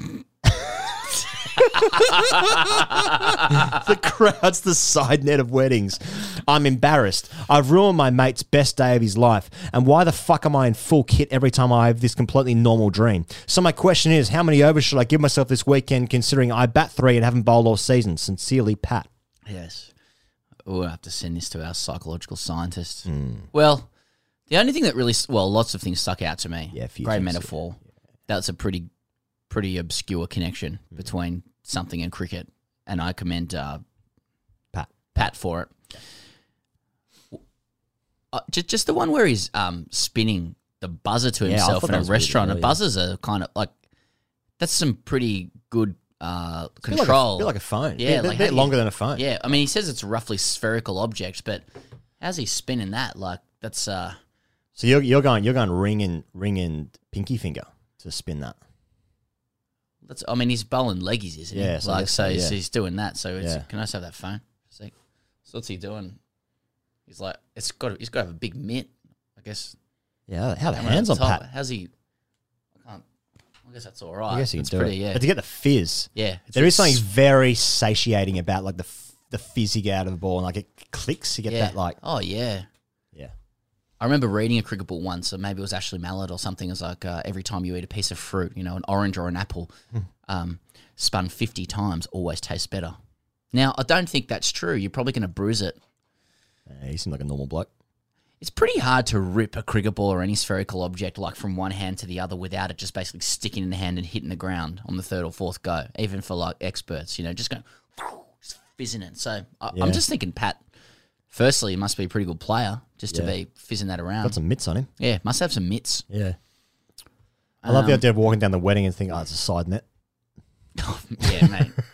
The aisle. So, you know, because we've been talking about ruined words in cricket. Now there's going to be ruined scenes. Yeah. And you go, oh, there's a side nets. Yeah. The aisles are decked now. Yeah. Yeah. Yeah. You want to go sit in a pew over there? What, side net? Where are you sitting? Shit net. In the shit net. Well, that'll just about do it. That'll just about do it. We've got I actually won't say that about what's happening this week. We've got some stuff coming out this week. Yeah, We're looking forward to it. some good stuff. And also, you can join us on YouTube, and the audio exclusive will be on Patreon for our dailies for the fourth and final test match, India versus England, fourth test match. The audio, if that's going to be on Patreon, it's patreon.com/Grey Cricketer. And of course, the dailies will be on YouTube themselves, so you can find them in one of those two places. Thank you very much to Colin Miller. Plenty of good stuff coming out this week. Looking forward to it. We'll be back next week, of course, right here on the Grey Cricketer podcast. We'll see you then.